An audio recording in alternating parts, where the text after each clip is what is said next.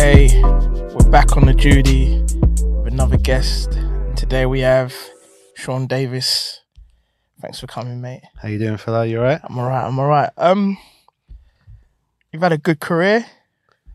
Yeah, it was alright. Ups and downs. A lot of Prem games. How many Prem games do you play? I couldn't tell you how many Prem games, but it obviously spammed over.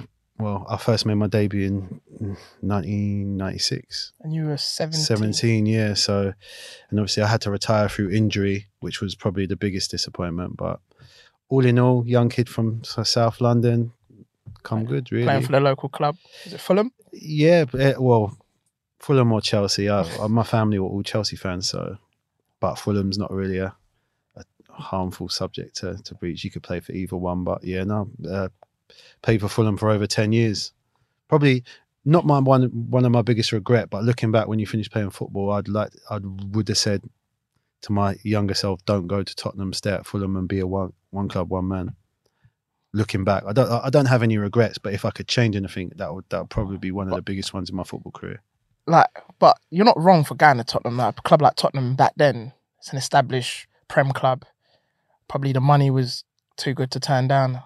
Do you know what? Fulham actually offered me more. Oh, serious? Yeah, I'll never forget. I went back to the cottage with Tottenham, and I got abused, to be honest, which was funny because they were calling me greedy and all that. But Fulham actually offered me more money. The contract was bigger at Fulham, but at the time it felt like a lot of the other players were going. Van der Sar left, Steve Finnan left, Louis Saha left.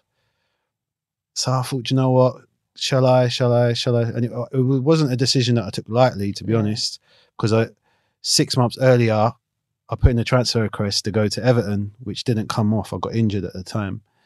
And I thought, no, I'm not doing that again. And then it come up and it was, do I, don't I? And eventually I decided to go. But obviously, looking back now, I wouldn't have gone for certain reasons, which leave a bad taste in my mouth. It seems like you just fled a sinking ship. Do you know what? I felt that I was going to a team that were going to fight for Champions League and win stuff, which actually worked out. Tottenham obviously went on and they signed a lot of players. Yeah. For instance, when I moved to Tottenham, I got signed by Frank Arneson at the time, and Santini was the manager, the ex-French manager. Oh, yeah. He got the sack after 3 months, and Martin Jol came in and took over, and then I got injured, and it just all fell apart. But the main reason I think it fell apart, I think at Tottenham is my little girl was premature. So she was premature in Chelsea and Westminster Hospital. And I was injured at the time. And I had kind of butting heads with the staff at Tottenham and the hierarchy, because they said, no, we want you to move up. And I'm saying, well, my situation's a bit different now. My little girl's 10 weeks premature. Yeah. I'm having to go to Chelsea and Westminster Hospital in the morning to then go to training, to come back. I'm injured, kind of get a couple of days here and there off. And then me back then, I was a joker when I was growing up. I was always laughing and joking. But if someone annoyed me back then, my guard would go up and I just wouldn't do it. I wouldn't cooperate. I'd just go AWOL, do you know what I mean? And the relationship fell apart from then. And then obviously being injured and trying to get back in the team, and then they brought Edgar Davids, Michael Carrick, Jermaine Jenas in my position. So it kind of told me the story. It kind of told me I'm not really wanted here anymore. Yeah, we'll get to the Tottenham time. Let's get back to Fulham. So when you were 17, you signed your pro deal, made your debut. What league were they in? They were in the bottom league, so it would have been League 3 then. League 3. It's League 2 now, isn't it? But it would have been League 3. But yeah, I growing up, obviously, I'm from Clapham, so I played local Clapham Little League. Yes. And then from Clapham Little League, I went and played for a Sunday team called like Ziggy Juniors that had the likes of Julian Gray, Gary Alexander, Alan McLeod, Marcus Hassan. These are all names that were players that were playing for like Arsenal, Wimbledon at the time. Okay. So I went on a trial for Wimbledon, was there for about a year, then got released, went to West Ham for 6 weeks, got released. And then I then started playing at Battersea Sports Centre. Okay. And there was a lot of good players at Battersea at the time that were coming through. So Battersea Sports Centre, I was just playing football to enjoy it. Then the late Ray Henry and a guy called Sonny, they said, Uncle Sonny, I know. Yeah, Sonny, yeah.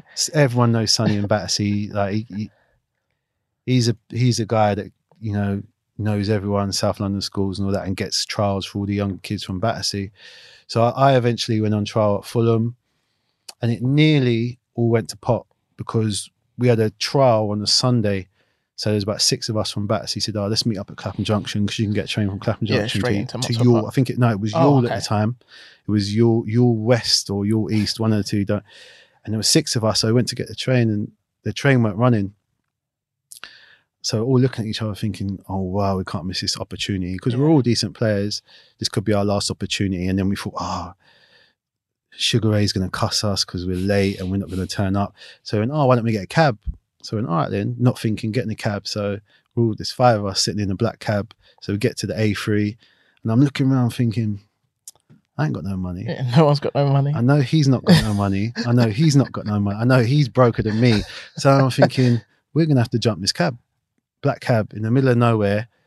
How are we going to do this? So eventually we tell the cab driver to park up near I think it was like a Sunday pub or something. We all duck out, run, cross the road, through the train station, over the tracks, down the other side, into the changing room. Got into the changing room, and I think the manager at the time was Danny Jackhart. He knew a lot of people from Battersea. He went, you just made it in time, get changed. You're starting. All 5 of you are starting. Is this for a game on a Sunday? Sunday for Fulham against, I can't remember who we were playing, to be honest. And it was like a big game because it was kind of putting yourself out there to see if they were going to take you on. Yeah. So forget about the cab now. Obviously, get changed, walk out onto the pitch. As we're walking onto the pitch, the cabman's running across like straight at us, using language that I don't like to use. CUNT and all that. And I'm thinking, oh my God, we're finished, we're done. But Alan Cork, I don't know if you know Alan Cork, big in the game, he was assistant manager for the first team. He was taking the game. So he's pulled the cab driver aside, obviously explained the situation and slipped him 50 quid to pay for the cab. We're thinking we're not even going to play the game. We actually don't carry on with the game. We played the game. After the game, we all come back in and everyone got released, apart from me. Wow. So I was like, wow. Did you? I played well in that game. I was trying to say, I bossed it. But did your boys not play well, or is it just because the cabman singled them out? I don't see. That's a touchy subject. I don't know. Like I say, a few of them didn't play too great. One of them maybe could have got a chance. Looking back at it now, I'm lucky that it went that way. But it could have been all over before it began. But sacrifices you make for football, and it's just like coming from an area we come from. We've got to go out there to get signed. Like it is hard, isn't it? It was hard. We went back to Battersea Sports Centre. I think my mate George was there as well, and we used to hang out together. And we went back to Sports Centre. I'll never forget sitting in the office there, and you got Sonny, Ray, I think Andrew Beadle might have been there as well, and they're just saying, "We sent you here. You bunked a taxi, you're embarrassing, this is why and that kind of hit home. It was like, oh wow, we've got people who actually care about us here. We need to take this seriously. And I think that's when I first started to take football seriously, because I never really took it that serious, to be honest. Even when I got released from West Ham, my mum took me to Chadwell Heath, wherever it was in West Ham, and she was more upset when they released me than I was, because I just loved to play football with my mates, but that was after the taxi thing happened, that was when I was like, do you know what, I need to take this seriously. All right, so you're signed. What age did you get signed? We signed for the youth team at 16. Like youth team, scholarship, 2-year scholarship was 34 quid a week. Yeah, blew my first pay packet, I think, on a pair of Moschino jeans or something like that, or Iceberg, one of the two. So make it through the youth team, get to the first team, make your debut, and then you just go up, get promoted with them. Did you get all the way to the top? Yep. So made my debut in crazy. Not that I came off the bench when I was 17. So I think. What's that like at 17? It was weird because the day before we played for the reserves against Chelsea, and I was a Chelsea fan at the time, and Ruud Gullit that was playing. And I was thinking, so you're just in awe. I was in awe. I remember going to mark him, and you know when you go to close someone down, you kind of bend position, and I looked down and I saw the big Lotto tongue, and as I looked up, he's gone. He's 5 yards past me, and I'm thinking, oh, that's the first time I've ever been starstruck. First time. And I played quite well in that game. We drew 0-0 against Chelsea. So then we arrive at the first team game because we were youth, so we had to clean. So we're cleaning in all the dressing rooms before, Then as soon as we finished cleaning the dressing rooms back then, you had to clean your pros' boots that were playing. Those days are gone now. So I'm cleaning the boots outside with a guy called Luke Cornwall, Ryan Gray, and we were all close. And to be fair, we're all from Battersea as well, Simon Fulham. Luke Cornwall was probably one of the best strikers at his age going round, but that's a different story. So I'm cleaning the boots now. Alan Court comes out and goes, Sean. And they went to me, oh, what have you done now? Because I was always getting in trouble. I went, no, I've done all my jobs. My jobs are done. He goes, are you not with these Muppets anymore? Give them the boots, they can clean them. So I threw the boots at them, as you do, threw the boots at them, went into the change room thinking, why am I coming to the change room? I'm sitting down like 17-year-old kid. It's at Craven Cottage? Yeah, at Craven Cottage in a little change room. And then the manager names the team, then he names the bench, and I'm on the bench, and I'm thinking, oh, what's going on? So I didn't really understand it. At this point, have you trained with the first team? Or was it just still first team reserves? Not much, but it was more. But we used to train side by side, and if they ever needed we used to do training with the first team, and we used to run with the first team in pre-season. So you know all the pros, and it was quite, back then football was, everyone was close, everyone knew each other. Obviously the senior pros used to take liberties with the younger pros and that, but I knew all of them, but they were shocked thinking, why is he on the bench? And then the manager turned around and went, you're on the bench, because Paul Brooker would normally be on the bench, and he was like a second-year pro. And he went, he's on the bench because he worked his nuts off in the game against Chelsea, and you didn't try a leg. I think it was to prove a point to him, to give him a kick up the backside, because he was a talented player, Paul Brooker, for Fulham. A lot of Fulham fans would know him. He was a very talented player, but it was kind of to give him a kick up the arse. But obviously I benefited from it. So, but that was the only time I played. That was it. What, at 17? That season I travelled with this first team, like right at back end of when they won promotion, but I never ever played again. Oh. I didn't play again until I was 19. So I've gone from here back down, like without even anyone telling me why or why not. But obviously, looking at it now, it was because obviously I got put there to show him, you need to buck your ideas up, or I'm going to bring in another young kid. How did it feel, like being 17 on the bench for your sort of hometown club? Never really sunk in at the time, because from then on, I got called Big Time. Oh. Big Time Charlie. What, by your mates or by everyone in the club, like, or the pros?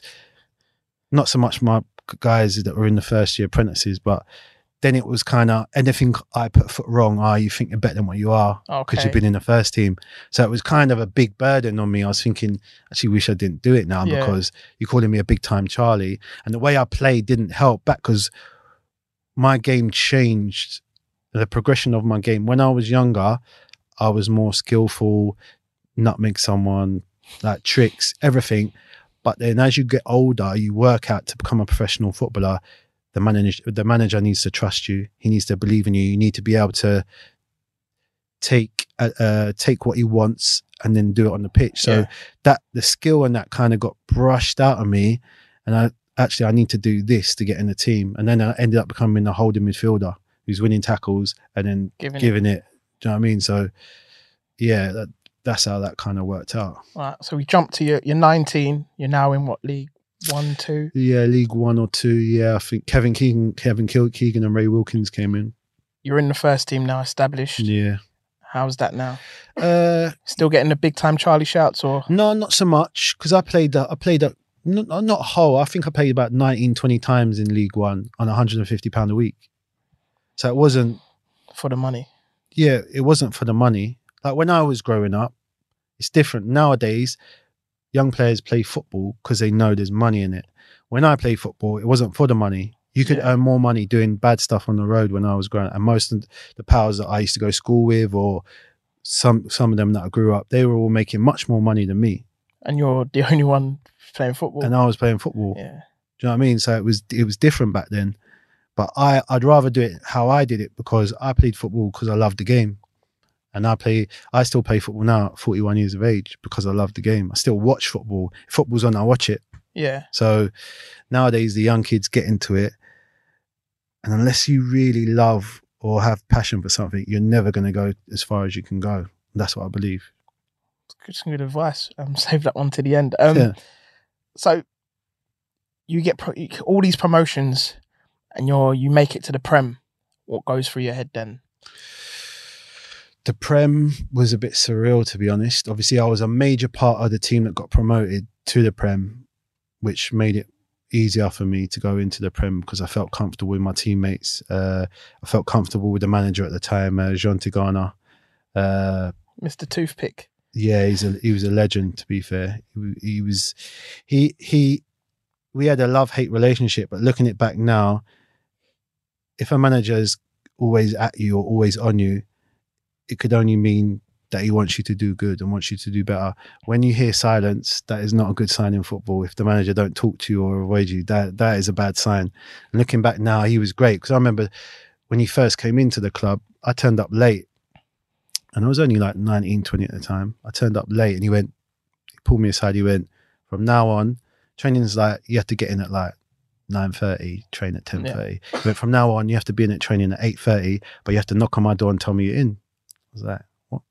I've done that for a month. Knock on the door like, Gaffer Amir. Boss. And he used to be his toothpick. And that was it. But I did it for a month. And then from then on, from the rest of my career, I always used to get in early. It was just intuned in me, getting early, eat breakfast. Good little it's not life a hard life, is it? Like you get in, someone cook you breakfast, get a treatment from the physio, go in the gym, chill out, have a laugh and a joke. But that was good help from him. Obviously, looking back now, it was good management from him. But then that made everything comfortable going in the Premier League with the same players. We only added a couple of players from the team that got promoted, and our first game was away at Man United. How was that? We should have won the game. I thought. I think Louis Saha destroyed Jaap Stam. Absolutely destroyed him. We played well. I think we were 1-0 up after 5 minutes. Then they got a couple of goals. Then we got an equaliser through Sahara again. And I'm sure they scored a jammy goal. But we came away from that game losing, thinking, yeah, we can hold our own in this league because we should have beat Man United. Who I'm playing against Veron, Scholes, Keane, Van Nistelrooy, Cole. Like Andy Cole, I'm thinking, I'm mates with Andy Cole now. It was unbelievable. My mate, when we was in... used to go to Ernest Bevin secondary school, And my mate, I remember when he bought the Andy Cole Man United shirt, the yellow and green one, and he put Cole on the back. And now I'm playing against him. Wow. But I know you said Rudhull was the only time you were starstruck, but playing at Man United against these big names, like Premier League champions, weren't you thinking like, oh my God, I'm here? No, I was going, do you know what? I'm here now. Let's enjoy it. And I was so confident because we had a good team. We destroyed the championship the year before. Yeah. I think you got 101 points or something. We destroyed it. It could have been a lot more if we would have maybe tried to go for it. The last couple of games when you've won the title, won a promotion, if maybe a few of us would have stayed in a few more nights instead of enjoying the title. But I was confident. Do you know what I mean? I just wanted to. I've been starstruck, but I've never been inferior of anyone playing football because at the end of the day, it's just football. Yeah. The size 5, it's a green pitch and it's got white goals. So that doesn't change. What does affect players who play in the Prem? Like, is it the atmosphere? Is it the occasion? Like you just said, it's 11 humans against 11 humans, a size 5 ball, green pitch. So what are the differences? I think you get nervous. Don't get me wrong, you get nervous, but I think nerves are good. I don't know. In my career, there's been some players that it was weird. You can have some players that get called training ground players. They're unbelievable in training. When it comes to the game, they kind of don't do anything. And there's some players that are terrible in training when it comes to a match. Like, for instance, when I was at Tottenham, Ledley King never used to train. Go out on a Saturday, he's the best player on the pitch. But they painted that as if because he was injured. He was injured and he couldn't train, but he'd still go out on a Saturday and be the best player on the pitch. Whereas I got a similar injury to Ledley, and the way I play, I had to train the way I played, so I could never train and get the fitness. That's just for later on when they talk about my injury, but it was just amazing how you could not train all week and then be the best player. Yeah. So certain players deal with certain things differently. For me, going into a game, I loved the crowd and all that. I loved the, winning a tackle and the crowd celebrating, or scoring a goal is probably the best feeling you can get in football. I didn't get many, but I've got some important ones. Yeah. Got some important ones. England come knocking. Under 21s made quite a few appearances for under 21s, and then the big boys. Yeah. Was you at Fulham when they come knocking? I was at Fulham. Yeah, hated it. Why? Hated that experience. Why? Oh, mate. So I get called up to the England squad, senior. It was the Australia game, Upton Park. They lost it, but who was the manager? Ericsson was the manager. So they pick your car up. You go to, I think it was a hotel in Canary Wharf. Get to Canary Wharf. But there was no real, what's the word? It was all weird. No one really spoke. Team spirit weren't there. Yeah, and I'm looking around thinking, it's just me. It's my first England squad. No one really come up to me and said, welcome. Oh, yeah. So I'm thinking, this is weird situations, Canary Wharf. So I actually went home, stayed at home and come back in the morning. I didn't stay in the hotel because you're rooming by yourself anyway. Yeah. Not that you're allowed to do that, but I was like, you know what? This is long. I'm not sitting in a room by myself. I went home, come back, went down for breakfast. All the Southerners were one side of the table, all the Northerners on the other side of the table. No, there was. This is not me being bitter, by the way. This is just how I saw it. And then we trained, but not everyone trained. And then the next day, we done a little pattern of play. Wasn't involved in that. There was 24 players. I think 3 players didn't play. I think it was me, maybe Scott Parker and Matty Upson. I can't remember exactly. But then I remember after the game, they lost 3-1, come in, people just getting changed and going home. I don't even think I heard Ericsson say anything. So I just, all right, I'll get in the shower. Yeah. I went straight out. But you're not wrong with that, because I think a lot of reporters and people say that England's golden generation failed because there was a lot of Premier League tension that they brought into camp, and like you say, the Southerners sat with the Southerners, the Northerners sat with the Northerners. It's very weird. I think as a manager, you've got to cut that out. And all my family were there. I actually felt sorry for them because they travelled all the way to Upton Park from South London, and that's a bitch of a drive, to be honest. I had better time. I ended up going to a nightclub after. I'm not even going to lie to you. I swear. Went out. I think I saw Crouchy, Peter Crouch, or Ledley, or one of them anyway, in a club that night. One of my pals who used to run clubs, a guy called Safe, used to do loads of clubs. I just went straight out and then thought, I'm going to have a drink now. We'll get to that. We'll get to that. I think with every club, there is a funny, oh my God story. What was the oh my God story at Fulham before you left? There was some crazy times at Fulham. On a sad note, the oh my God story would have been when Chris Coleman crashed his car. That was, wow, couldn't believe it. It was one of those things I'll never forget where I was. I was in Clapham Junction, literally on the corner where Top Man used to be. Yeah. Because I done a work experience in there. I lasted one day. But I'm walking and my sister rings me, have you seen the news? Chris Coleman's in a car crash. That was oh wow. So on a serious note, that was a wow. Yeah. But there was loads. I remember for Fulham, there was a few crazy things that used to go on. I remember we won the championship, and go on, give us a night out. We won the championship, and we flew to where was it now? Florida or something like that, Miami or somewhere like that. And we got off the plane thinking, we're just going to get on the piss now, drink bar.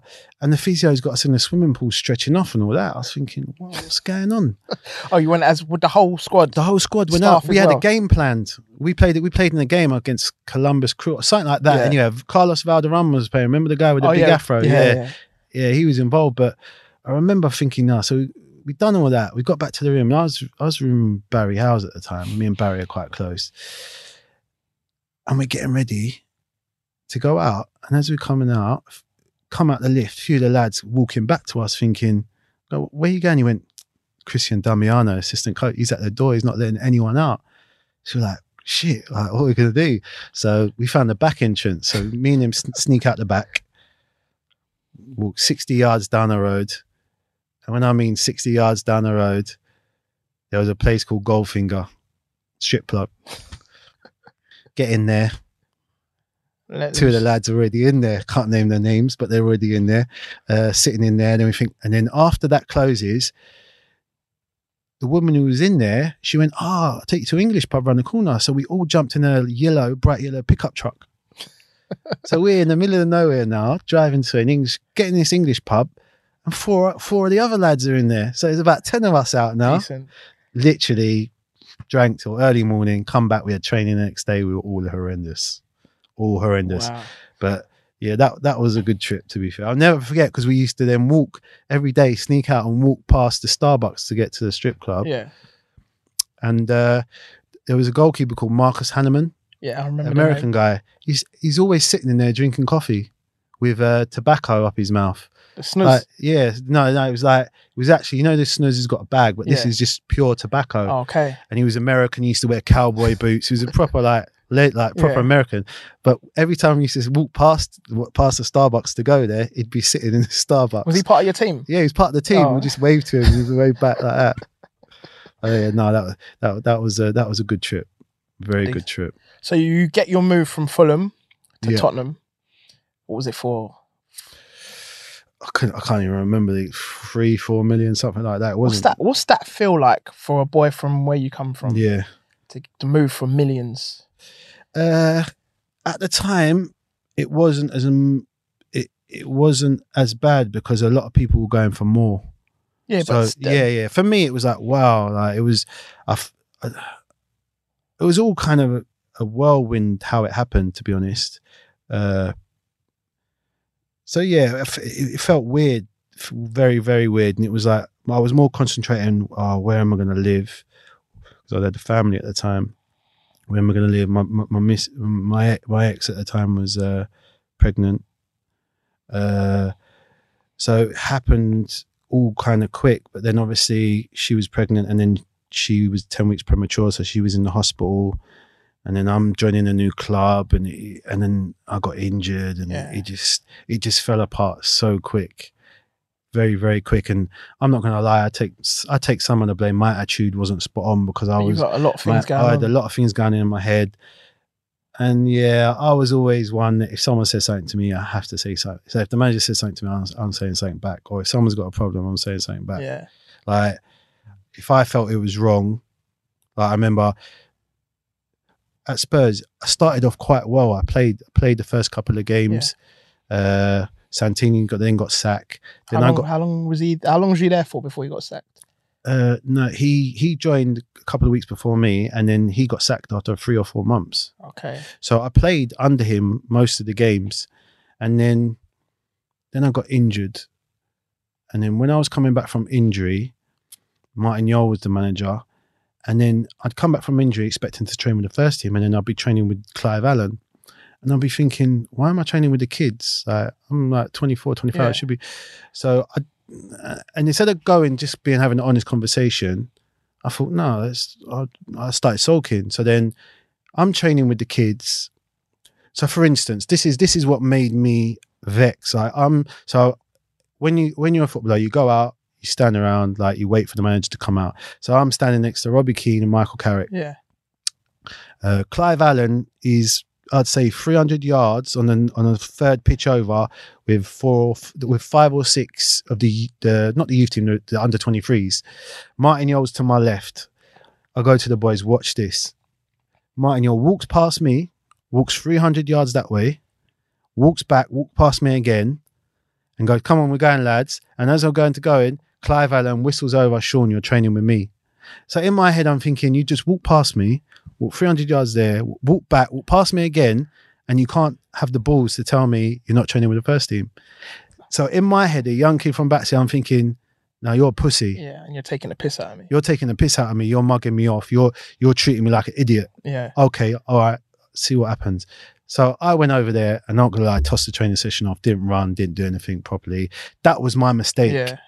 Because now if I'm a mentor for someone else, I'm saying, get on with it. Go be a model pro. That was my mistake. And then I'd end up doing things that like we were doing crossing and shooting with Clive Allen with no goalkeepers. And I'm looking, thinking, what am I doing here? I was a first team player at Fulham. I'm coming to Tottenham, and you haven't even told me. If you were to turn around to me and say, I don't rate you, you're not in my plans, try and find it. Oh, the hell, my hands up. He didn't say a word. I wouldn't have said a word. And then from then on, it went downhill, because I remember we played Grimsby in the Cup. So the reserve team are playing, in the Carling Cup. I was on the bench. It was my birthday as well. I'm on the bench, 0-0 at the time.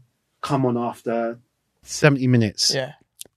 I'm near post at a corner. Corner comes in. I head it clear outside the box. The guy volleys it back into the top corner. We lose 1-0. Come back in. Blame me for the header. Thinking, saying it wasn't good enough. Yeah. I'm thinking, all right then. It's my birthday as well. I'm on the bench for the bomb squad. You're blaming me for the goal. So I get back to, it was obviously Grimsby away. It's late at night. Get back to the hotel. Stayed at the Regent's Hotel or something, literally 2 minutes from the training ground. Because I said, there's no point driving home to a training in the morning. So I get to the... you booked your own hotel? I booked a hotel, booked the hotel. So I get to the bar. It's my birthday. I went, do you know what? I'm going to have a drink. Nothing, man. I'm going to have a Smirnoff Ice. And if you know what Smirnoff Ice is, it's not even a drink, is it? It's like lemonade. I'll go on and I'll have a fag as well. So I'm sitting at the bar with a Smirnoff Ice and a gold Benson and Hedges, thinking, I'm just going to... And talking to the barman, all of a sudden, I'm facing the bar. So he goes, put it away. I went, what do you mean? Damien Comoli walks in. He's the director of football. Yeah. I'm going, fuck that. I said, fuck that. I'm not putting it away.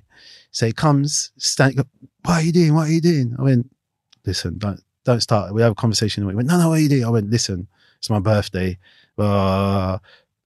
He storms off, goes up to the room. Next day, going to training, he pulls me in the room with Martin Jol. To be fair, I explained the situation. Martin Jol didn't like confrontation anyway. Yeah. Martin Jol used to see me. And as we were walking, get on his phone. Or head down. Yeah, one of those ones. So I knew he wasn't going to come at me. I knew, but the writing was on the wall from then. It was. So Spurs, it was finished. But how did it feel when the players that play in your position, you mentioned them earlier, the Jermaine Jenas, Edgar Davids, they're coming in and playing in your position. And they're like David's big name, Jenas, young lad coming through. You're just in limbo. Like, how are you feeling when this is all happening? And they've paid for you as well. Yeah, it's basically, it's embarrassing. It's embarrassing. It's like, how can I explain it? It's like, is he think like, these guys must think I'm dead, like rubbish. Yeah. So it's a bit embarrassing, but at the same time, I got on with most of the lads. So all the lads are like, but then I didn't help myself. Like I was like, a live wire. I was too young and stupid didn't have anyone telling me, just get on with it. Like, just concentrate, like stay. Cause I was half injured, half not injured. You know what I mean? And then I looking back now, I would have definitely concentrated more on myself, and tell the other stupid boy to say, don't do stupid things. Yeah. Like, behave yourself. Like, I don't get me wrong. For me, looking at it now, if I would have done that, then it wouldn't have probably been a problem. I might have got back in the team. Because I was betting some of the players there, I think. Yeah. I mean, Michael Brown played for Spurs while he was there. And I in my opinion, I'm a better player than him. Don't get me wrong. Michael Carrick's probably the most underrated player in Premiership history because he was unbelievable. Yeah. So I had no qualms with that. But Edgar Davids wasn't the Edgar Davids of before. Yeah. Jermaine Jenas is a good player as well. But listen, if you're going to... I felt I could have played, but I didn't give myself the chance to play. Yeah. So eventually I had to move to Portsmouth. But Pedro Mendes was there. He was there as well, couldn't get in the team. So I'm thinking, he can't get in the team as well. And Pedro Mendes was a baller. Yeah. While you're still at Tottenham, like you mentioned your injury. Are you actually injured, or are you one of them players that like managers not feeling young to toss it off and pretend I'm injured and stuff like that? 10 operations on my knee, mate. I never pulled a hamstring because I wasn't quick enough. Never really pulled a muscle. Like, I broke a toe once, was out for 6 weeks. Yeah. I was one of those players that I played through the pain. So I used to train on a bad knee all the time. I remember, see, this is what makes me laugh as well at Tottenham, because the first season I was there, obviously I got injured, but I was playing towards the back end of the season, and they were telling me, listen, just have this injection, get you through the game, you know, and then come back neck season stronger. So I was doing all that, but I'm having these injections that in the long runs killing it's just sweeping it under the carpet. Yeah. So it makes the injury worse. But then to make it all matters worse, I come back for pre-season. I'm not even traveling with the first team. So I sacrificed all that for what? Yeah, it's killing. And people don't see this in football, because there's no loyalty in football either way nowadays. No chance. Because I did that. I should have just said no, I'm not doing that. I'm injured. I'm going to get back. But I wanted to play football. Yeah. I'll play injured because the adrenaline gets you through it. I guess. But then after the game, you're like, oh wow, I can't move my knee. I guess also you're trying to prove a point to the manager, like, get me back in the team. Like, I'm actually good enough, so I'll play injured and show you that. But then you're just killing yourself. 100%. And then I ended up making things worse for myself in regards to my knee. Yeah. And I was plagued by my knee the whole time. The whole 3.5 years I was at Portsmouth, my knee was killing me. Let's go to Portsmouth now. Actually, sorry. Let's go back to Tottenham. Like I said before, there's always a story, like a funny story, and you've got a good changing room at Spurs. There was a great bunch of lads, but the problem is with that. See, I still lived in Wimbledon at the time, so I was driving 2 hours to get to training and 2 hours back each day. But I weren't driving, and my mate was out of work at the time. Yeah, so you're paying him. So I was paying him. So I didn't really have that much going outs with the... And you got your little girl. Yeah, at the time. So Tottenham was a difficult period for me. It was like, you know what? The story that I've got was probably when I first joined, we went on pre-season and I just got back. In the holidays, I was in Ayia Napa.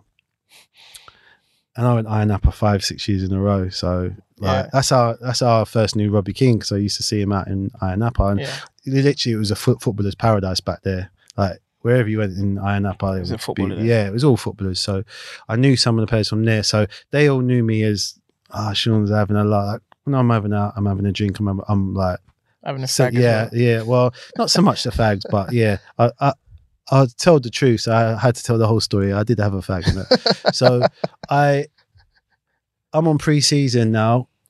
We're away in Austria. We're in a restaurant. Someone gives me a red wine, and I neck it in one, thinking, Sick-head. And everyone's like, absolute sick. Everyone's laughing, but it was kind of me trying to get to know everyone. Sean's all right. So it was a bit of nerves. Don't get me wrong. So I bang it. Next one comes, bang. Listen, after about 6, I can't remember hardly anything. 6 straight shots. Yeah. Six glasses of red wine. My teeth were red. Everything. Everyone was laughing. All I can remember is walking back to the hotel, thinking, I don't know where I am. I think one of the young lads come out and went, quick. Mark Yates it was at the time. He was a baller. He was one of the young lads. He saw me and he thought, oh my God, you're a mess. Took me to my room, and I woke up the next day. Oh my God, I had the worst. You know, one of those hangovers, thinking, I can't train today. I can't train. So I went to the doctor, but I knew the doctor from like Fulham days. So I went, my knee's hurting me. But she knew.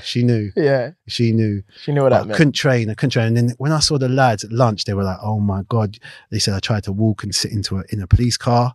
They said I was just dancing on tables and chairs. And I can't remember. I must have just blacked out. Is this your first season at Spurs? First pre-season, So 3-4 weeks into my career at Tottenham. And just showing yourself up. To be fair, I don't think any of the coaching staff found out. So that's one blessing. Play. Yeah, that's one blessing. But yeah, that was a mess. To be fair, I don't even drink red wine after that. What did it... I wouldn't. Stella. I don't drink Stella. After watching Marvin Elliott's performance against Man United Mill in the cup final, he reduced me to Stella. Sorry, Marv. What initiations like?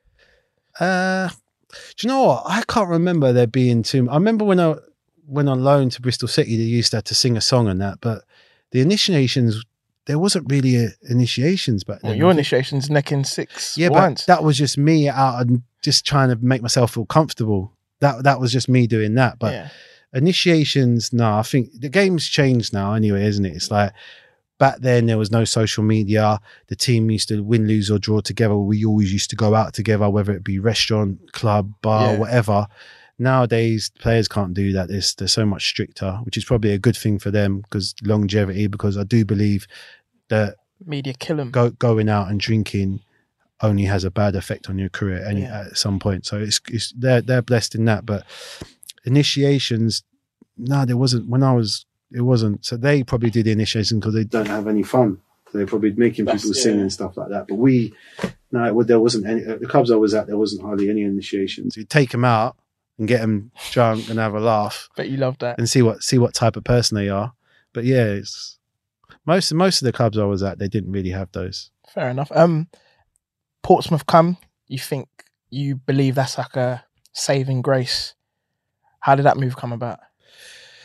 There was 3 of us involved in the move. So it was me, Pedro Menez and Noé Paramo, a French lad that was at Tottenham at the time as well. It nearly fell through because I don't think Noé was going to sign for some reason. Oh, so you all had to sign together for it to happen? Yeah, it was a free-way deal for 9 million or something for 3 of us or something like that. Obviously, Harry had just taken over at Portsmouth. Harry Redknapp. Yeah, just taken over at Portsmouth. So, and what's he like as a manager? If you're playing and you're playing well, he's great. If you're not playing, don't really say much to you. So it's one of those. Like, Harry's Harry, innit? Like, if you're playing and you're doing well, he'll make you feel $1 million. But if you're not playing well, then he won't really speak to you, to be honest. He's like, I remember going in the first 2 or 3 weeks, I'd done all right. Then I had a couple of bad games, and then I probably didn't speak to him for another 4 or 5 months. It's one of those ones, do you know what I mean? But I went there injured, but I got through it. I played well. But for me, I just never thought Harry really rated me. I didn't think he rated me as a player, because whenever there was a big game, he would drop me. And for me, that tells me you're not really, you don't trust me, and you're not rating me. But I played okay. I remember my best season at Portsmouth lasted from the start of the season, which is August, to Christmas. I played. I was one of the best players. I was playing well. Team were flying. Then he signed Lassana Diarra from Arsenal. Yeah, and I didn't get in the team. Do you feel at training the competition's great? Like, there's no difference between you and him, or is it just because his name? Listen, he was a baller. He was a player. I couldn't go and knock on his door and say, put me in instead of him, because he came there and he was our best player. But my angle was, well, you're playing him and then you're playing Papa Diop and Sully Montari.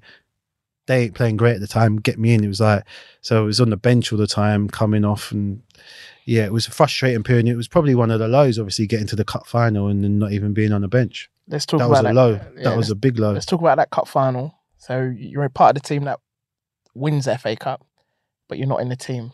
Yeah. There's stories going around that you weren't exactly sober. Oh, I was a wreck. I remember getting in the dressing room and him naming the team. I knew I wasn't going to be in the team. And he named the bench. And I thought, I'm not even on the bench here. And in my head, I'm thinking, this is the cup final. Like, at least tell me the night before you're not going to play me. Yeah. But it is what it is. All right. I'm pissed now. What am I going to do? Went straight to the bar. At Wembley. Bad influence. Dragged a few of the young lads there. In your suit. In my suit. I remember doing the caterpillar after the game on the pitch, actually. I was drunk. Just ordering everything. But in my head, I'm thinking, I've just got 8 tickets. I've paid for 8 tickets for all my family to come and watch the game. And you're not even in... I'm not even on the bench. I'm thinking, this is long. Like, I was just embarrassed. It was embarrassing. So I thought, what I'm going to do? Embarrassed, bang, I'm going to have a drink. It sounds like I'm an alcoholic. Well, I could have been, but I was good. We'll get to that. But no, so I just took a few of the young lads, and then a few of the other senior players thinking, this is bad, man, because if they win, we knew they were going to win. They were playing, I can't remember, if it was Cardiff or West Brom, semi-final. I can't remember who they were playing. That's how bad it was. It was Cardiff and you won 1-0. Yeah, Carnu scored. I remember that.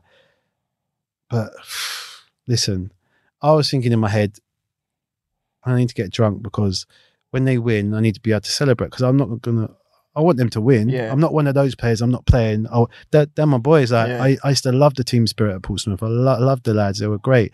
So how can I get as happy as them? So I might have tipped a few people outside of the football world that you should put some money on it and win some money for yourself. Yeah. If you know what I mean. So that could have kind of worked in my favour. And obviously the rest is history. We won the game, celebrating on the pitch, steaming on the bench. Must have smelt like vodka or whatever it was we were drinking. But no, I was pleased, to be honest, because Portsmouth as a whole, as a city and as a football club, brilliant. Yeah, their fans. I kind of likened it to Fulham as it was a family club. It was a community club. Everyone got on, everyone mucked in. I signed for Portsmouth. We were cold showers, we were in porter cabins, but that's what I grew up like. Yeah, so it's normal to you. It was normal to me. So, and I think things like that build a team spirit. And when I first went there, we were bottom of the league, and our team spirit managed to keep us up. And then obviously with the players that he signed, some big names as well. That he always signs, you know, Grankia, Defoe, Crouch. But there were good lads, Glenn Johnson, Sol Campbell, Sylvain Distan, Herman Haridason, David James, Papa Diop, Solly Montari, Cronkia, Nugent, Utaka, Crouchy, Defoe. That was a team. That was a good team. Very good team, yeah. Do you know what I mean? And I played in Europe with Portsmouth, so So Europa League, UEFA Cup back then. What's that like? I think you're the first person I've spoken to that's played in the European tournament. Buzzing because I had a little bit. I played with Fulham in the Intertoto Cup. We won that, and then we played Hamburg and a couple of other teams, Bologna. But that was the proper when I knew about it more, and obviously then again, as a life of a footballer, 1 minute you're up, 1 minute you're down. We're playing in Europe, but we got AC Milan. We draw against AC Milan. Yes, we're playing at San Siro. But back then, you only played one home or one. It was either home or away. Yeah. And we had AC Milan at Fratton Park. And they've got the big boys. They had the big boys. I'm on the bench, though. Oh, okay. So at least I'm involved. I'm on the bench, but we're 2-0 up. I come on, and we draw 2-2. I'm thinking, no, this ain't right. Nah. Even though nothing was my fault, I actually nutmegged Clarence Seedorf. That's one of my claims to fame. When I'm sitting in my local bar with my other football mates, obviously I can name them Jamie Lawrence, Barry Howes. I nutmegged Clarence Seedorf. No look as well. See you later. Banged it 60 yards. But then obviously they scored. Inzaghi scored, and then Ronaldinho scored free kick in the top corner. Sorry about that. I know, and David James blamed the wall as well. He's banged, slapped it top point. The ball was moving all over the place. 1 minute it's Battersea Park Road, then it's on the M25, top corner, bang. David James blamed the wall. I'm thinking, nah. Sorry, mate. Nah, it's not having that. But that's how he was a perfectionist, though. David James, perfectionist. One of the best. See, I would put him as the best goalkeeper I played with, even though I played with Van der Sar. The critics will, though. He was such a professional. Like, don't get me wrong, J-Mo's, like you could have a conversation with J-Mo about anything. Like, I get on with J-Mo so well. We used to play cards at the back of the bus. I never used to drink coffee before I met J-Mo, and then he's having like 10 coffees before a game, and I'm drinking coffee as well. Do you know what I mean? Snooze as well. Herman Haridason got me on the snooze, but no, J-Mo was a good goalkeeper, top goalkeeper. Just going to go back to your drunken moment at the FA Cup. Yeah. I heard your medal was stolen and you didn't even care. Yeah, my medal got stolen out of the hotel room. You ever get it back? No, never got it. But I didn't play, so it don't count, does it? You can't. If you win, like people say, I was at Portsmouth when we won the FA Cup. Did I win the FA Cup? No, I didn't. Yeah. I didn't play in the final. I wasn't even on the bench. If I was on the bench and didn't get on, I still might say I didn't win it. If I get on for that 1 minute, yes, I got on the pitch. I contributed. I didn't contribute. You done the caterpillar, so I done the caterpillar. I still got the suit though. Maybe I can auction that off. Maybe I'm pretty sure. Do you know what? It's still. I've got the Portsmouth FA Cup final suit. So if anyone wants to make me an offer, times are hard. Kids need new shoes and all that. Portsmouth. Did you get relegated with them? No, I left the season they got relegated. And then where did you go? I joined Bolton. Similar scenario to Tottenham. So injured. I had 4 clubs in two of them were similar. Portsmouth, Fulham, family club, played well, got on, good team spirit. Tottenham got injured, in and out, bad attitude. Not so much bad attitude at Bolton. Bolton was more of a life lesson for me.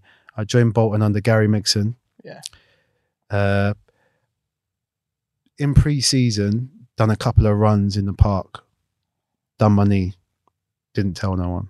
Knee swollen. I'm not going to tell no one. I've just signed. I can't have an operation and miss. Didn't tell no one. Playing, training. My knee's the same size as Barry House's head. It's massive.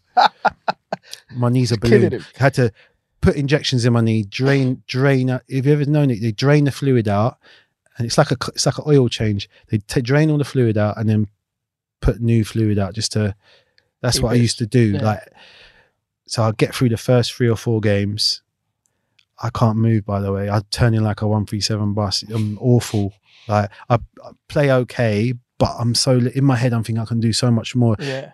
It's like when you get older, you know what you want to do with it, but you physically can't do it. That's how I was. And then my last game for Bolton, we played Liverpool at home. We're 2-1 up. I get 2 yellow. Lucas runs in front of me. I get a second yellow card. I didn't even touch him. Goes down. I get sent off. After that, I say, you know what? I've got sent off. I need to fix my knee. Yeah. And then it just went downhill. Downhill from there. Didn't play again. Didn't play again for Botford. I've basically moved up to Manchester because it's near Bolton. Yeah. What's that like though? So you've moved. Have you moved your whole family? Moved my whole family up. So my stepdaughter, she moved. God bless her. She went to the local school around the corner. My little girl just started in primary school. She moved. My partner. And it was a lot to ask from them as well because we're moving up north. It's a lot different to South London. Like my missus was mixed race, so it's a bigger ask. Yeah, because you don't know. Like you hear so many stories of, you know, is it going to be a community that we can get involved with? Is there going to be other ethnic urban families there? Don't know. So it's a big ask from her. So she committed to it. And to be honest, it just went downhill because I basically felt like I moved up there to stay in the house because I was injured all the time. Like, it was horrible. It was like, it's the most lonely, boring, monotonous thing to be injured for. First injury, I was on crutches for 12 weeks. Then as soon as I tried to come back, it went again. And it's just demoralizing. You're in the gym, you're not talking to the lad, you're getting in earlier than everyone else, you're leaving later. Your best friend's the physio. Yeah, and I didn't get on with the physio because I thought he wasn't doing me justice. Which later on I believe is the truth because I ended up having to leave football to go to UK Athletics for them to take a look at my knee and give me the right things to do to be able to get out and train, just to train. Wow. So, and that's weird because you look at football and you think how much money's in football. Yeah. And you go to UK Athletics and they just they were light years ahead of the physios in football, light years. And it was frightening because that's why I say it was a life lesson because I learned to know my body, what to put in. Because obviously you run it as a footballer, you can eat so much pasta. What I need to eat, what I need to do to get fit, what I need to go in the gym to do to be able to give myself the best chance to be able to train. So I learned all of that, but it was just too late. When the doctors are telling you right at the end, do you want to be able to run around in the garden with your daughter? You need to retire. So it was like, fair enough. Forced early retirement. What's that playing on your head like mentally? Like, yeah, it was. I knew it was coming. So in my last season at Bolton, I'll never forget. I trying to come back. So I played in a reserve game. I was terrible. I'm not gonna lie. I was awful. Just couldn't move. Couldn't get close to all these young lads running around. And I remember sitting in the canteen with Nigel Reo-Coker and Zach Knight, just a bit down and deflated. And the chairman comes up to me, guard side at the time, and he goes, "Oh, you're terrible." And in my head, I'm thinking, 10 years ago, my God, I would have thrown my plate of food in his face 10 years ago. I just kind of just sat there and just took it. Like, did you know?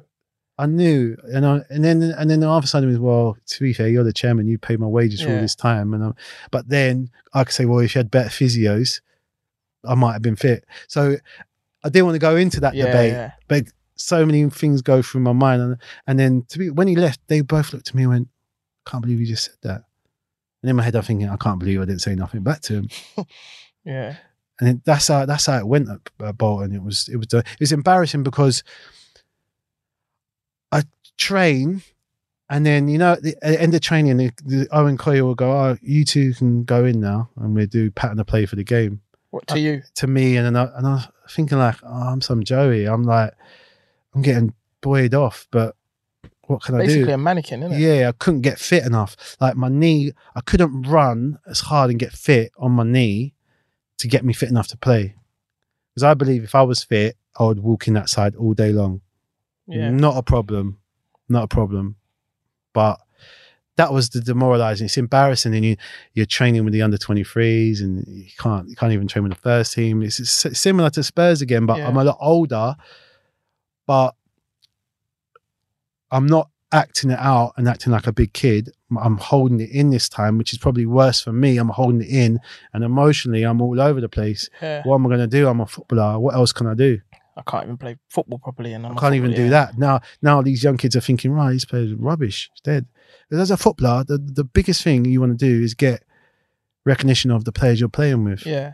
That's a big feeling. So for you to not even train with them, and then young kids come in and then they're going away on tour, and you're not even going, you're staying behind.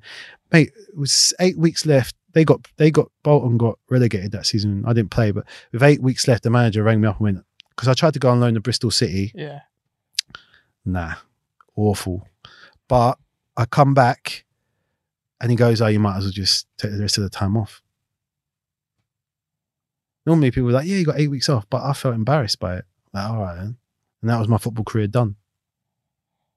In a nutshell, done. Wow. It's not the way I wanted to go out, but it is what it is. Like I said, I'm still playing now for a vets team, so that gets me out. Hasn't he now? Playing wise, if I play once every 4 or 5 weeks, I'm all right. Vets team, it's like hot and cold. You can either get a good vets team where it pops, or it's walking football. Yeah, no, our vets team are good. We got a lot of ex-pros playing, and we only go into 2 cup competitions, the Surrey Cup and the National Cup. So, and I got the opportunity to play for the England vets last year.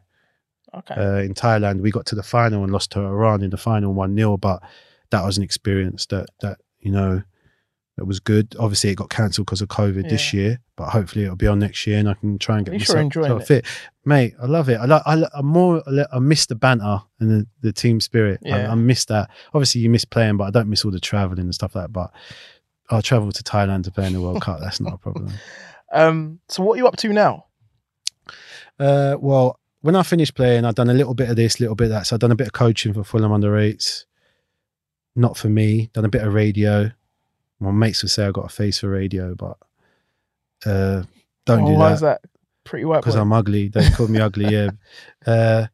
So then my pal owns a football agency. So basically I've known him since, not knee high, but secondary school. So I kind of just scout, look at players, try and give the young players a bit of advice, even though I think the parents need more advice than the players. And that's it, basically. Let's touch on that, because I feel I do a bit of coaching as well, and I feel like when you hear parents talk on the side, it's them chasing a dream more than the kids. Like, just let the kids play. But my son's here, my son's there, and you've got parents picking up their kids, taking them to Arsenal one day, Chelsea the next day, having like McDonald's for dinner and stuff in the back of the car. Like, what would you say to a parent who thinks their son's the next best thing? It's a difficult one, because obviously I'm a parent, but I've got 2 girls. And I try and put my shoe on the other foot. If I had a boy, would I allow my boy to go into academy at a young age? Probably not. I want my son to have fun and enjoy it. When I mean a young age, I mean 6, 7, 8. I see these kids in academies. I think it's tough for a kid to last 8 to 16 without the fun and the falling out of love of the game. So if I had a kid, I'd probably put him in the academy at 12, 13, maybe even later.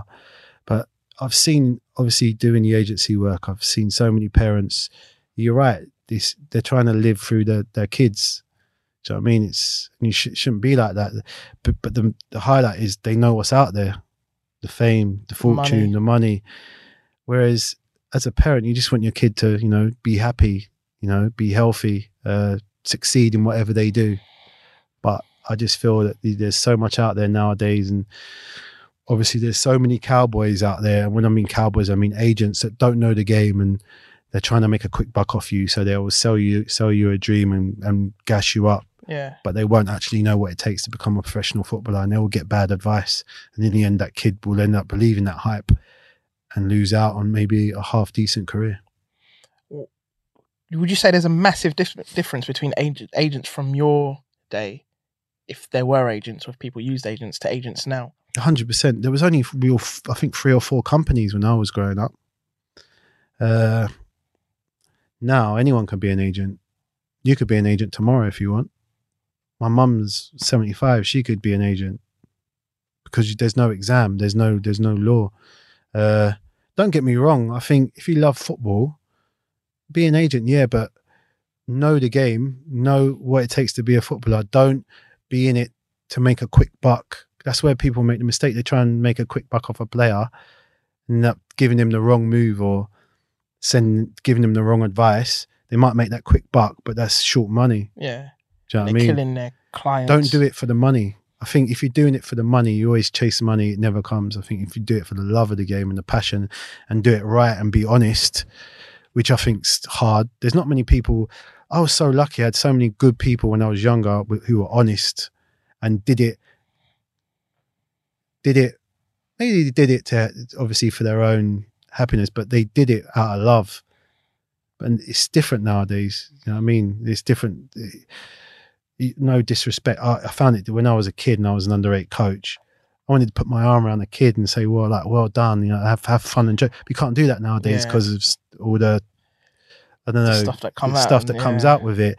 Where some of these kids need a cuddle. They need to be told they're loved. Do you know what I mean? And we got that when I was younger. Maybe you got tough love as well, but we got that. You don't get that nowadays. There's too many people waiting for these kids to earn a quick buck. Then no matter what happens to the kid. Oh, you're going to move the kid from A to B because that's more money, but it's better to move him to A or stay where you are and then move later on, or move to this club. It's less money, but he's going to play more. And if he plays more, he's going to get better. And if 100%. He gets better, he's going to earn more money. If you're good enough, you're always going to, cream always climbs to the top. But if you get bad advice, that sometimes is the saying don't work out, because they end up believing their own hype. All right, for instance, if you're a footballer and you got an agent and you're a footballer, and he moves you to this team because they're getting him more money, but this team don't play football, how is he going to get on in this team? So he's a centre midfielder, he's going short. Every time he goes short, they're banging it long. But that's how the manager plays, that's how the team plays.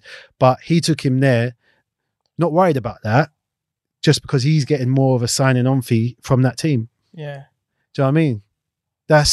For me, But don't players have a say in this? Players have a say, but it all depends about the influence around them. All depends what kind of background they're coming from. Yeah. Don't get me wrong, I'm a Southerner, but I tend to find that the Northerners are a bit more clued up than the Southerners.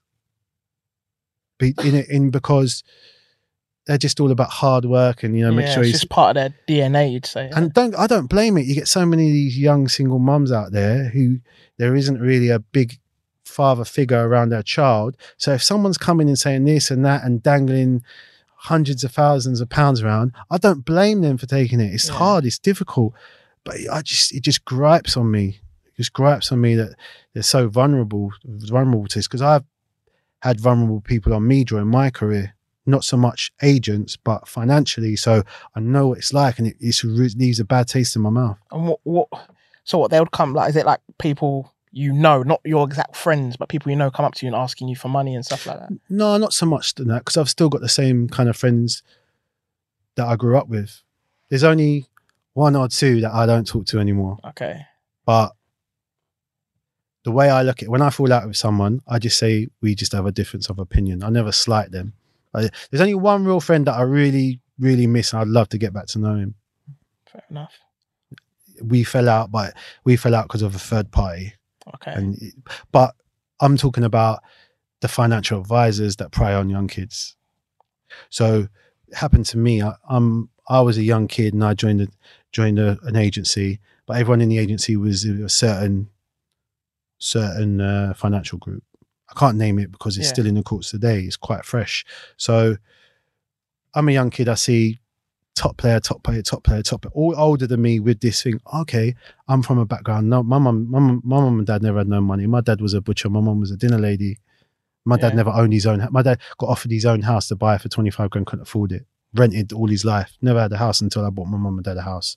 So I never had that background of people with money. So in my head, I'm thinking, nah, these are shrewd top guys, top players. I'm going to go with this. I went with this firm.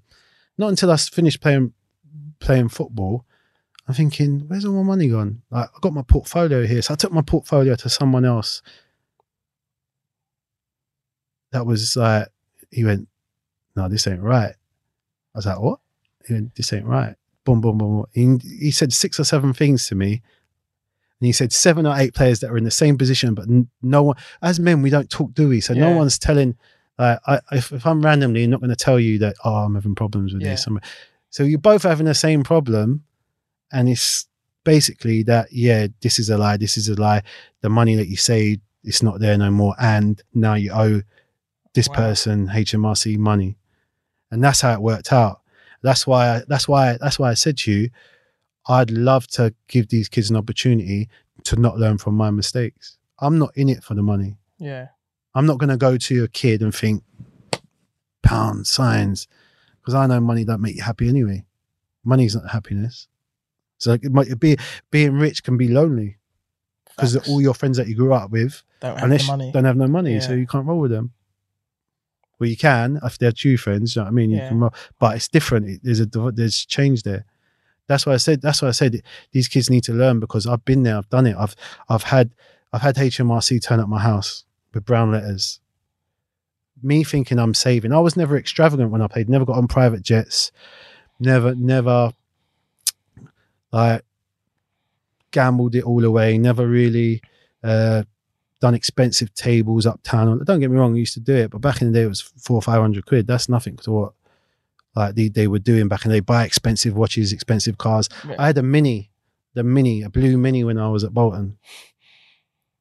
Is that because of finances or just because you're just humble? Just cars are a waste of money. Like I said to you, I grew up a lot when I was at Bolton. When you're injured and you've got so much time to think, you see what's around you, who's bad around you, who's good around you, why are they around you, why are you wasting your money on this, why are you wasting your money on that? So did you have the support from your friends when you was at your lows, like the Bolton times, the Tottenham times? Or was it just your family support? Because I kept it all to myself. I'm one of these people.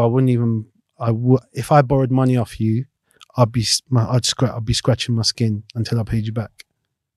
I'd never owe no one nothing. Never asked for nothing. That's how I got good. My dad never asked for nothing. The people when my family are great, because my mum and dad, my sister, they never asked nothing from me. And when they're like that, I bought my sister a house. They didn't ask for it. My dad didn't even want to. When I bought my mum and dad a house, my dad refused to leave Battersea. I'm not going. Wanted to stay in a rented place. Really? Eventually he moved, and then obviously joined a golf club and retired and lived the good life that he deserved. Because don't get me wrong, we weren't rich, but we weren't poor. We always had food on the table. We always had the Calagas heater that we always used to sit in front. Yeah. Never had the MTV until I was 16. Never had a mobile phone until I was 17. So I had a good upbringing, but money is just it's not nice. No, especially for me, that feeling of I didn't really splash it out, tried to save it and be sensible, and then I might as well have done that because it all got taken away because of bad investments and fraud and stuff like that. How was this affecting you though, as a person? Like you're thinking you've got all this money or you've got this portfolio, and then you get told, nah, that's not there. Brown envelopes are turning up. You've got your kids, your family, your missus. You're in this lovely house, and that could potentially go. Or did it go? It did. It was. It's a lonely place, mate. It's like, how can I? Right, this is how my life went after I played football. So I retired from football 2012, moved back down south. Then started finding out, well, where's my money going? So that's one thing in my head. So I got that to deal with. Yeah. Then my old man died. I was like, oh no, this is crazy. Like that. Then I split up with my missus, but I probably split up with my missus because of what's happened to me, and I'm in a different space. Yeah. So I've gone from being a professional footballer, retiring in 2012 to 2016, back in the first flat I've got, sitting there thinking, what do I do now? That's crazy feeling. Yeah. Like, but I'm always, the way I looked at it was like, I'm not going to tell no one because I don't want pity. So what I'm going to do is I'm going to see, oh, there's always someone else worse off than you. That's how I'm going to look at it. So I'll just get on. Thankfully, my mate who has the agency helped me out. He helped me out. You don't know he helped me out, but he did by giving me a job and giving me a bit of, freedom. It keeps you sane as well, because you could have been sitting in that flat and just got on the bottle. Oh, listen, as a footballer, all my life I've been told what to do, where to be, what to eat, how to dress. Remember, I come for breakfast 8:30. Yeah. Trainings at 10:30. Go in the gym at this time. Eat this, eat that. Report to this, report to that. Wear this, very regiment. It's like the army, but not as, obviously. I'm not comparing footballers to the army because that's a joke. But it's very regiment like that. So then to come out of that, to go, hold on a minute, what do I do now? No one's telling me what to do. It sounds, people might look at me and think, hey, this guy's dumb. Like, why is this? But it's true, you miss that. You miss that structure. So then to come back and work and have that purpose, if you don't got a purpose or you don't got a passion about something, you're going to struggle. That's what I tell footballers now. Play as long as you can and find another passion. What do you want to do? Whether you want to do a podcast or you want to own a trainer shop or you want to own a restaurant, do something that when you stop playing, you can focus on, because if you don't, you're going to end up, like you said, either going out drinking or staying in and being a recluse and not speaking to no one. But that's life, though, isn't it? Yeah, it is. And it doesn't surprise me. There's been a lot of people, a lot of footballers. I'm not comparing the army, but a lot of army, they commit suicide because they can't handle that aftermath of what do I do now. Remember, men's suicide is one of the highest. It's one of the highest, and it's the least spoken about. Exactly. And I'm old school, whereas when they say, I need to talk about it, you do need to talk about it, because if you don't, you either bottle it up and then you either. I'm not confrontation. But I reckon if I bottled it up, one day someone's going to get it. In like, if it comes out or you cry or you have an argument with someone. So it's not healthy at all. Boy, you're saying all the right things. It's mad that no one knows it, all of this stuff. Like you say, men don't speak, but you do need to speak. And thank you for opening up. Just to liven up the mood, let's have some funny stories. Footballers, when you was at your heights, you probably earned more money than you probably ever thought you'd ever see. Yeah, 100%. How did you enjoy yourself? Like holidays, gambling. You must have touched Vegas. I went to Vegas, but not until the back end. Like I said, all my younger days were either Ayia Napa. So. Growing up, obviously, I grew up in Battersea, so Solid Crew, so I was big into garage. Yeah. Obviously, growing up, Battersea Sports Centre, Sugar Ray, Beaufoy, and Bashment, and Beres Hammond. So I know all the music. So I either go to Ayia Napa, and then when you're older, then you end up going to Marbella. Yeah. Then I've been to Caribbean, Barbados. I've never been to Jamaica. I was supposed to be going, but obviously with the COVID, it was supposed to be my mate's 50th and we were supposed to go there. But yeah, Ayia Napa was good. I remember going to Ayia Napa one year and we had pre-season training at 9 a.m. and I was in Ayia Napa and I got back into Gatwick at 5:36 and I'm steaming on the train. So on the plane, drinking vodka Red Bull. Thought, let me drink Red Bull because it's going to give me energy. It's going to give me wings. Vodka because I need a taste. Get back to training. I never thought, walking through the door and I saw Barry Howes that night, Elvis Hammond, they're all laughing at me. I was thinking, oh, mate. He went, do you know what we're doing today? I went, what are we doing? He went, the bleep test. If you're a footballer, you know what the bleep test? Yes. I was like, oh, no. But who won it? I won it. Yeah, Shout out Red Bull. Finish the tape. But I was fit back then. Do you know what I mean? Yeah. And those are silly things I used to do. And in my head now, I think, why did I do that? I live my life. Don't get me wrong. Why did I do that? Is that the reason why I got a bad knee? Is alcohol's not good for you? Is it? Yeah. So but I did enjoy myself. I'm not going to lie. Vegas, I never really done Vegas. I've been to Vegas once. So I don't mind the casino. To be fair, when we was at Portsmouth, we used to go to the casino. We all used to play blackjack. So that was good. Like literally on a Tuesday, we'd have Wednesday off. Yeah. All fly down, go to the casino, get the table, high-fiving each other around the table and that. But the best story at Portsmouth is the one where it's a Tuesday and someone come up with the idea of everyone get fancy dress. And it was, all right, we'll all wear fancy dress out. And then it went from, no, don't tell no one what you're wearing, put it in a black bag. So, okay, so we left the training ground in Portsmouth and we drove to a pub in Oxshott. Yeah. It's off the A3. Yeah. There's a pub, just off the nice, it's a random little pub in the middle of nowhere. So you got 10 or 12 Premiership footballers from Portsmouth in this pub in normal tracksuits with black bags. So we say, how are we going to do this? All right, we play cards. So we play 21. Yeah. Whoever loses has to go in the toilet, with a random get changed into their fancy dress, come back out and sit down while we're drinking, by the way. So like first one loses, I think it was, I don't know, it might have been Crouchy.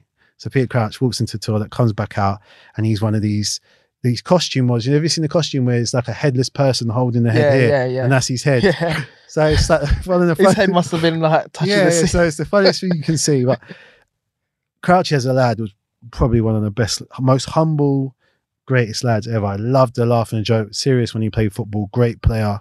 But just imagine him sitting there in the middle of a pub. Then someone else, Glenn Johnson, might go in, or then I go in. I'd come out as Catwoman. They're all laughing their heads off. Jermaine Pennant's there, comes out as a gingerbread man. So you got all these professional players thinking, nowadays that wouldn't happen, would it? Nah. Social media would go snap, snap, snap. It was like, if we were doing bad at the time, it'd be, look, they don't care about the bar.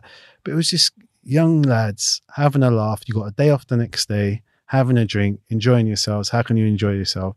Obviously, it's a bit random with the fancy dress, but it's a laugh, isn't it? You got Jermaine Pennant coming out of the pub singing, "You can't catch me, I'm the gingerbread man." Do you know what I mean? It's crazy, but no, they were good times. Like I said to you before, that Portsmouth dressing room was good. It had a good bunch of young English players, older professional players, some great foreign players as well that just got stuck in. And good manager. Yeah, no, listen, Harry was a good manager. He was a good manager. He got the best out of players. He knew he didn't overcomplicate things. I think some days managers just overcomplicate things, and he just got good players and played them. And like I say, his record at Portsmouth speaks for itself. Yeah, it does. Just going to end on what advice you'd give the players. I know you've given a lot of advice. Yeah. But what advice would you give the younger players coming up? Simple, really. I think in football is a roller coaster of emotion. So if you can get grounded, as in if you play well, don't get too high, and if you play bad, don't get too down. So you can get that middle ground. And day to day, like I say to the players, all you can concentrate on is what you can do. Not, this team, we're playing rubbish. Why is the manager playing here? Why am I doing this? All you can do is go into training and work on you. Yeah. You can't control anything else. All you control, if you can go in, do your gym work. How can I improve today? Like I say, because the harder you work during the week, the easier it is on a Saturday. So it's about that talent is 10% in football. The rest of it is up here, because you could play one game one week and score a hat trick. Next week, you get sent off, or you make a mistake, and then you're the bad man. Yeah. For instance, Dele Alli, was the best thing since sliced bread. Now I can't even get in the Tottenham team. I don't know what's going on there, but that's how I'm just showing you how football can change. 1 minute it can be here, 1 minute it can be there, but all you can control is yourself. So if you can control your head and your day-to-day stuff, that's what you can do. And that it's simple, but it's effective, because if you start thinking you're too good, or you start getting down, you're not going to perform. That comes from having the right people around you as well, because you know what the ego boosters and exactly. And I think these young people and these young agents sometimes, and these mums and dads, you're overthinking it. You, if the manager plays him there, you play there. If the manager tells you to pick that up, you pick that up. No, none of this ego rubbish. If the manager tells you to, because at the end of the day, if the manager don't trust you and you don't believe in you, you're not going to play. You know how good you are. You're not going to play.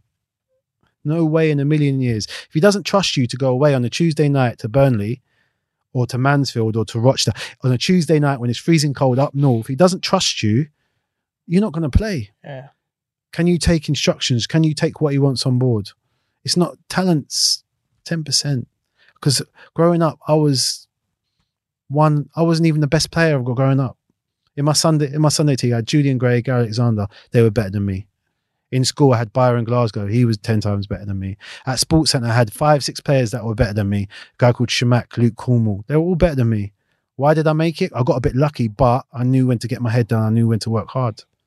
Don't get me wrong, I might have took my foot off the pedal once I achieved a certain amount. I might have took my foot off the pedal, but I was able to get that. I think I earned the right. Maybe it was the wrong thing, but I earned the right. Do you know what I mean? Yeah. But I wasn't the best. Nowhere near it. Thank you. My pleasure. My pleasure. All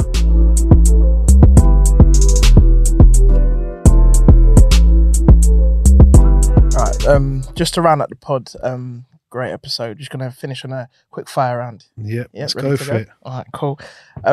Best player you've played with? I would say Louis Saha. Best manager? Jean Tigana. Best stadium you've played in? Oh, wow. Home, I'd always loved playing at the Cottage, but away, I did love Celtic's ground. It was a good stadium, good atmosphere. Worst manager? Worst manager for me was probably Owen Coyle. Player you thought was most likely to be a manager? Lee Clark. Changing room clown? Normally it was me, but there's been a few clowns. I've probably been the biggest clown at most, if I'm honest. Mark Wilson was a bit of a clown at Portsmouth. Crouchy was a joker. Yeah, Crouchy was a big joker. Not a clown, though. Best atmosphere? Best atmosphere was in the stadium or in the dressing room? Go both. Okay. Best dressing room. There's two. I'd say the year we got promoted for Fulham and the Portsmouth team. That was two. The Portsmouth team that we had, Crouch, Johnson, David James. That was a great atmosphere. Fratton Park on a Friday night was always electric. Always a great atmosphere there. AC Milan game. AC Milan was a great game in atmosphere-wise. Maybe not so much in the result. But so I just realised you was in the wall for the Ronaldinho free kick, so you're probably to blame for that. Listen, I was in the wall for the Ronaldo kick against Portsmouth. Remember that free kick? All you people listen to listen to this podcast, yeah, because I know millions are, and if you don't, you're idiots. So watch the Man United Portsmouth at Old Trafford wall. The first time the ball moved everywhere. David James, we all in the wall looked at each other and started laughing. That's how good it was. It was unbelievable. Wow. Bang. I've never seen anything like that in my life. Never. Amazing. Most money you spent on a night out? Oh, wow. I got stitched up once. We was in Dubai with the Portsmouth team and we ordered a table, and what we used to do is put all our credit cards in a bag, and whoever the waitress pulled out had to pay for it. I think Crouchy's got pulled out, but something happened and his card didn't work or something. Declined it? I don't know what happened. I don't think so. Not with his though. But and then he pulled out mine. I think it was about 8 or 9, 10 grand or something like that. I can't remember. Which was, to me, was a big hit. It was a big hit, which was disappointing. But we used to do that all the time. If we went to restaurants, whoever the waitress pulled card out had to pay for it. I didn't lose too many times, but that was probably the worst time to lose it. Yeah, I'd definitely went bed fuming. I don't think I would have come out the next day. The worst thing is it was the end of the night, so you don't really realise until the next morning, and you probably get a phone call or message from Barclays saying your card's been stopped.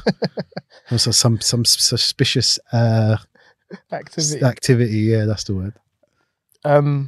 If you wasn't a footballer, what would you have been? Do you know what? When I was in the youth team, we said if we wouldn't get pro contracts, we would have been postmen.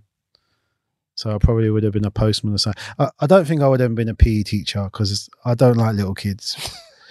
They're just annoying. I don't even like my own nephews. They're annoying.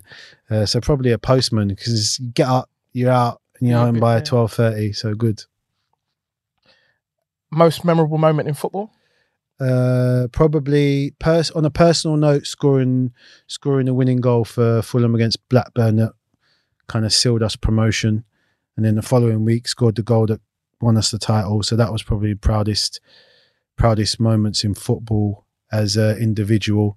And then same as Fulham, looking back in when you finish playing, you look back and what did you actually achieve? What did you actually contribute? And I was part of the Fulham team that got them back into the Premiership after so many years. So that's a proud moment in my career. Probably proudest moment of all is probably, it's not football related, but football allowed me to buy my mum and dad a house. So that's probably the biggest thing I've ever achieved. That's decent. And biggest regret?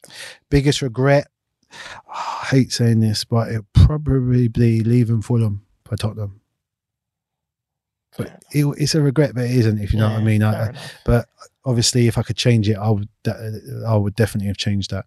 Yeah. Sorry, Tottenham fans, but it's just the way it is.